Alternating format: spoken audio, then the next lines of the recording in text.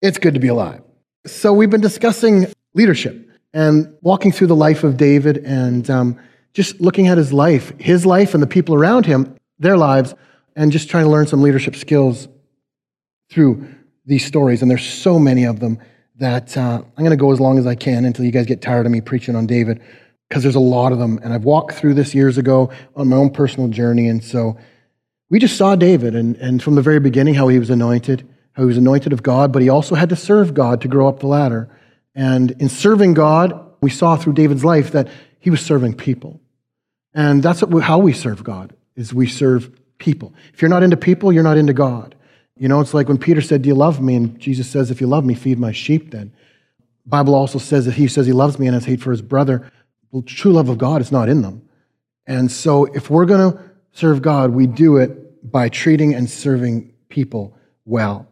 And so we saw him getting into position by serving people and saw how God was making amazing relationships with David. And we saw how the first big relationship that came about was Jonathan, was Saul's son. And they became very close, and they even had a covenant together. And so we saw last week that David had a good relationship with Saul's son, Jonathan, but that David was succeeding, and King Saul, because the Spirit of God had departed from him, became very, very jealous. And we looked at the scripture last week that said, "Thus Saul saw and knew that the Lord was with David, and that Michal, Saul's daughter, loved him. And Saul was still more afraid of David, so Saul became David's enemy continually." And we saw that last week at how delusional people can become, how we can become in envy and strife or different temptations in life. We can become delusional. The first line says, Saul knew that the Lord was with him, and the last line says, so that he became David's enemy. Imagine putting those two together. Seeing that the Lord is with somebody and therefore you become his enemy. That's how delusional Saul had become, could recognize that God was with David and still wanted to be his enemy. And I started to think in our own lives, where do we do that? Where do we become so angry that we do things that God is not into? You know, or we follow things that we shouldn't follow and end up doing a bunch of stuff that God is not into. And we become so delusional about life that we end up doing things that God is not only not into, but oftentimes he's even against. And so our goal is to be with God our entire lives. That is our main goal in life, is to seek out our life with God and how we are to be with him. That's our daily journey, and we should never, ever get away from that. But we need to understand that we can get so messed up in the flesh sometimes that we can become so delusional about how we're acting. Sometimes it'll even take other people to show us how we're acting. So that's my quick review, and I'm just going to take on one or two points today. We're going to look at 1 Samuel chapter 20, 27 to 32, and it says this, "And it happened the next day, the second day of the month, that David's place was empty. So David used to sit at the table with Saul and Jonathan. And Saul said to Jonathan his son, 'Why has the son of Jesse not come to eat, either yesterday or today?' So Jonathan answered Saul, 'David earnestly asked permission of me to go to Bethlehem. And he said, "Please let me go, for our family has sacrificed in the city, and my brother has commanded me to be there.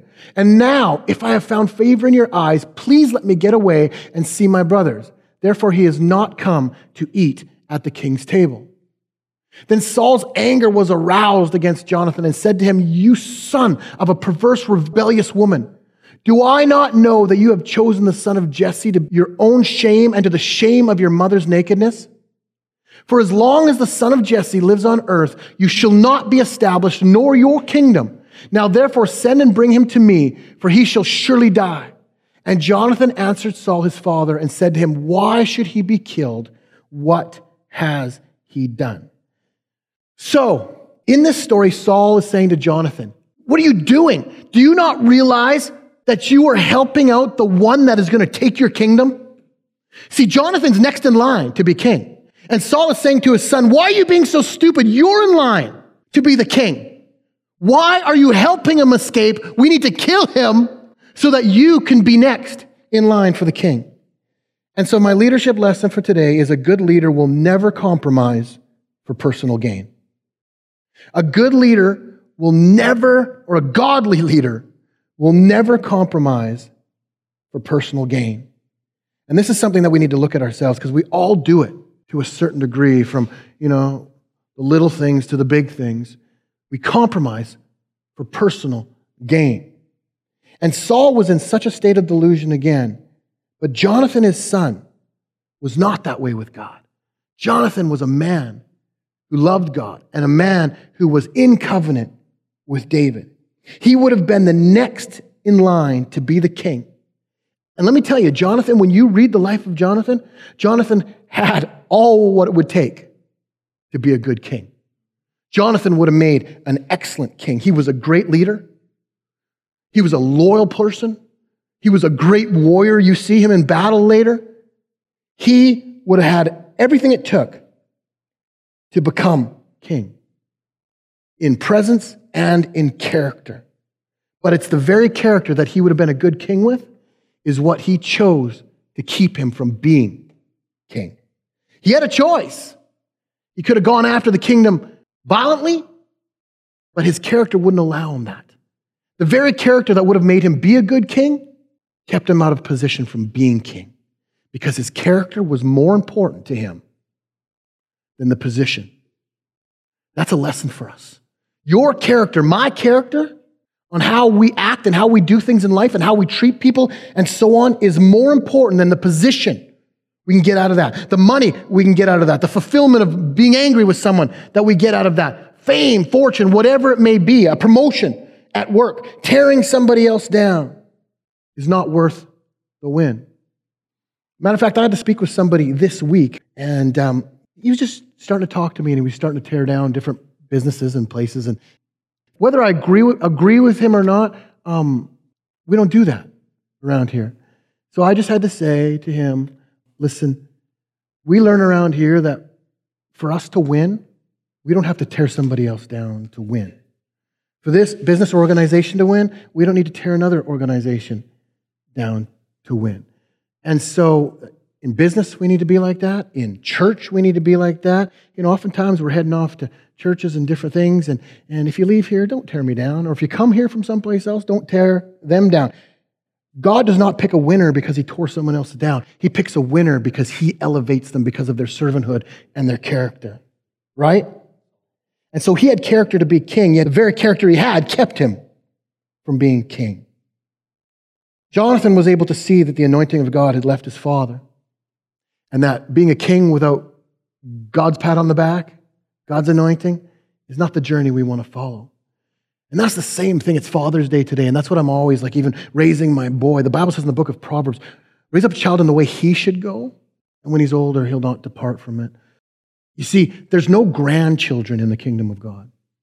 They're all father and sons, right? And so even though I've been given a son as a steward, my ultimate goal with my boy is to make sure that he's got that relationship with God. And if it means following in my footsteps, I want to make sure that following in my footsteps is what God would want him to do. And we've had many discussions, Jonathan and I, about this, and even our trips and hunting trips. We have just amazing discussions on the way there and work things through. But one of those things is that, following God and making sure that we never, ever mess with our integrity, mess with how we treat people, mess with how we do things in order to get elevated in the kingdom of God. Otherwise, we truly don't trust God. That's why we do it. Do you know why we're mean to other people? Is to tear them down so they don't get our position.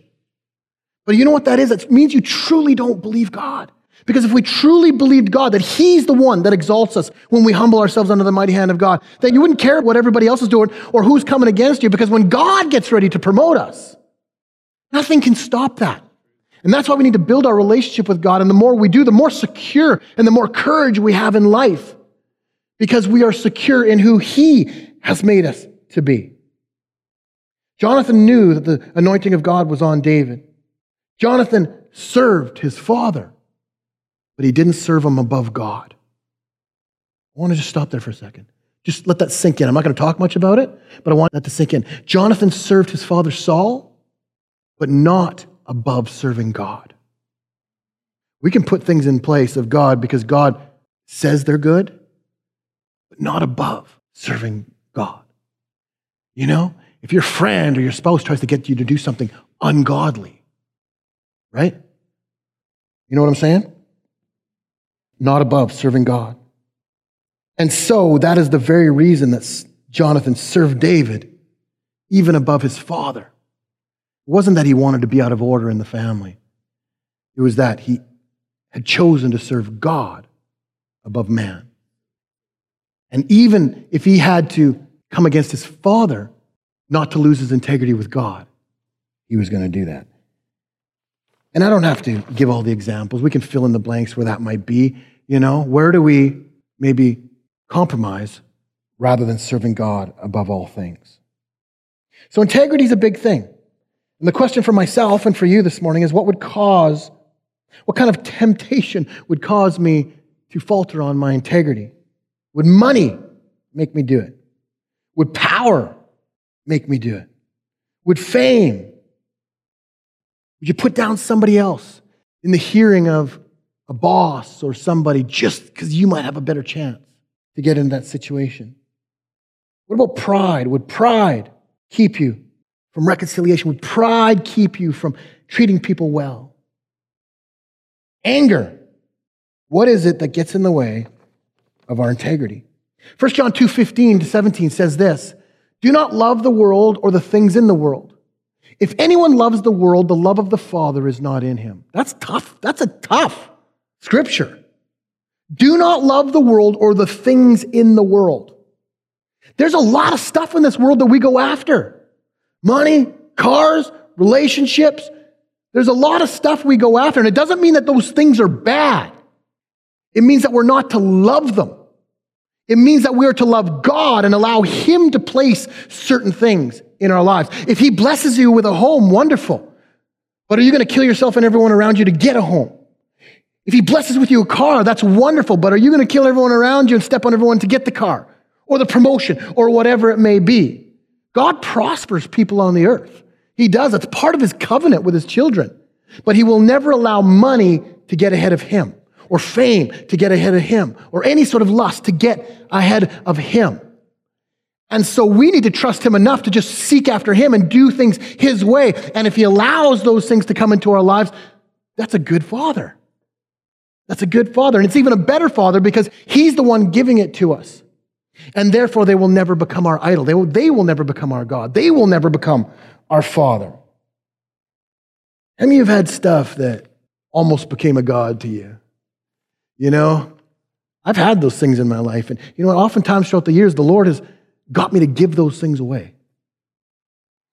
Because they can be tough. Some things, man, they're just like some things, whether it be a guitar or a car or whatever it may be, some things, and I think that's good practice to get into, is giving stuff away. Why? Because when you give stuff away, it doesn't own you.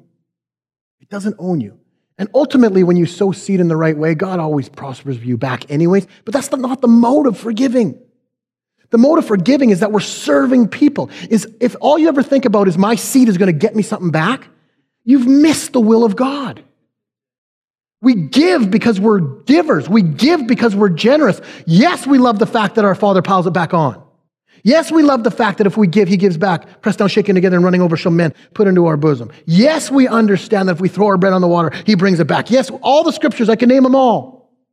But the motive for giving, as a New Testament person who is connected to God, who is in love with God, who God lives on the inside of us, the motive needs to be to serve, to give, to bless somebody else. And when that's our motive, envy's hard to get on us. We were talking about envy last week and how delusional Saul got over envy. Give it away. Give it away. We're supposed to give our entire lives away anyways. And I don't mean you have to run home and give it all away like the rich young ruler. We've gone over that scripture before. He was an example. God doesn't expect that out of us unless he asks for it. And the reason why he asked the rich young ruler for it is because everything the rich young ruler had was his God. And that was the whole conversation. Give it all away. If you truly want to, you have one God left in your life. Give it all away.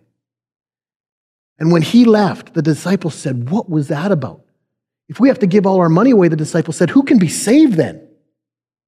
And that's when Jesus said, listen, it's harder for those who trust in riches, to enter the kingdom of God. And he went on to say, listen, if that guy would have, he would have gotten back lands and money and all this stuff. And he said, not just in heaven. He said, in this life and in heaven, he said, the kingdom of God.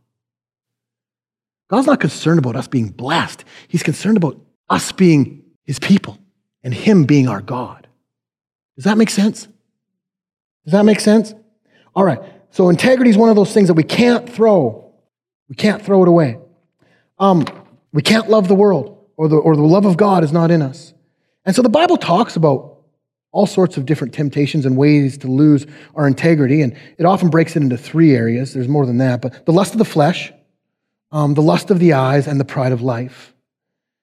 And Jesus was a perfect example of that when he first came to the earth. The Bible says that he was led out into the wilderness and tempted of the devil for 40 days. And he says the devil came to him and said, after 40 days of hunger, said, if you be the Son of God, turn this rock into bread. And Jesus had the ability to do it. That's why it's a temptation. It's not a temptation if he doesn't have the ability to do it. He said, turn it to bread. And Jesus says, man shall not live on bread alone, but every word that proceedeth out of the mouth of God. It's awesome, right? 5 minutes later, it might have been the will of God and he might have turned it to bread, but that wasn't his Lord, right? And so, secondly, then the devil took him to the high pinnacle and said, throw yourself off this, because it is written in Psalm 91 that the angels will pick you up lest you dash your foot against a stone, which the devil actually misquoted in that moment. And so Jesus said, you shall not tempt the Lord your God. And that's one we need to step out all the time. Oftentimes we want to bring God into our situation. This is what this temptation was about. We want to bring God into our situation rather than us go into God with his situation for us. Does that make sense? God, I'm going to do this and you're coming with me. God, I'm going to date this person and you're going to bless me. God, I'm going to go here and I'm going to make money this way. And it doesn't matter if I've lost my integrity. Bless me. But that's jumping off and expecting Jesus to save us. He says, I'll not tempt the Lord thy God. Get behind me, Satan. I'll not tempt the Lord thy God. So what should we be doing? We should be walking with God into all these situations. It doesn't mean he's going to tell us every situation to walk in. There's some black and white stuff that we know we're not supposed to be doing. The Bible's very clear about a whole lot of stuff we shouldn't get involved with. But for personally, what kind of business maybe you should start or where you should work or whatever, you're not necessarily going to hear a voice from heaven saying, go do this. But if we're walking and talking with God all day long, and we're going to job interviews and talking with God, and the peace of God becomes our umpire. And if we end up in the wrong place, well, we can trust God to get us out then. Because we're not tempting him. We're not telling him that he has to do what we want him to do and jump off a building and say, you better catch me. You just might not land the way you think you're going to land, right? And that's not how we're supposed to live life. And then the devil took Jesus again and showed him the kingdoms of the world. He says, I'll give it all to you. And Jesus says, I'll worship the Lord thy God and him only. I shall worship him. And so these are things that we just need to line up in life. To me, it's just really simple. It's simple. It's not simple to do life, but it's simple on how we should do life. Pretty simple.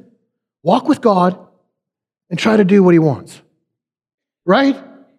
Walk by faith and not by feelings, because a lot of the things that God wants us to do, I don't feel like doing.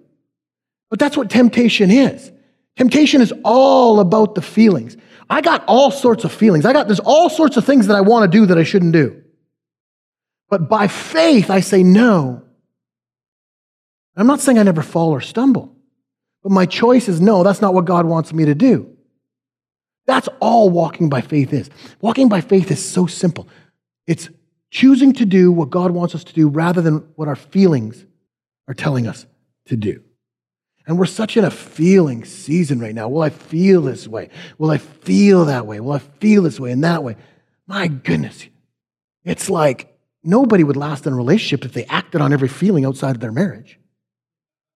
Right? So why are we giving control to feelings? But the whole society is starting to do that. How do you feel? You should do what you feel. It's too dangerous.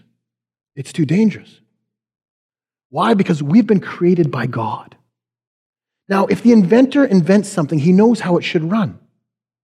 And if God invented us, if God created us, he knows how we should run. And that's why it's dangerous to say, God, no, I'm doing this, I'm going to run this way. He's like, you're not designed to run that way.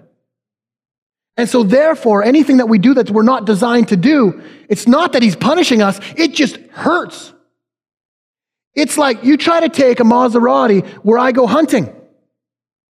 You will wreck the car in the first half a mile, right? And if you take my truck and try to do NASCAR with it, I'm in big trouble there. God knows what he designed his creation to be like. And so he wrote a manual and said, this is how we should walk in life. He left a lot up to us on choices and the little things and all these things, but he gave us direction in every area of our lives. And it's not that he punishes his children every time we make a wrong move. We punish ourselves because we take our motorbike on the train track, right? That ain't gonna end well, right? And that's why we always get into pain.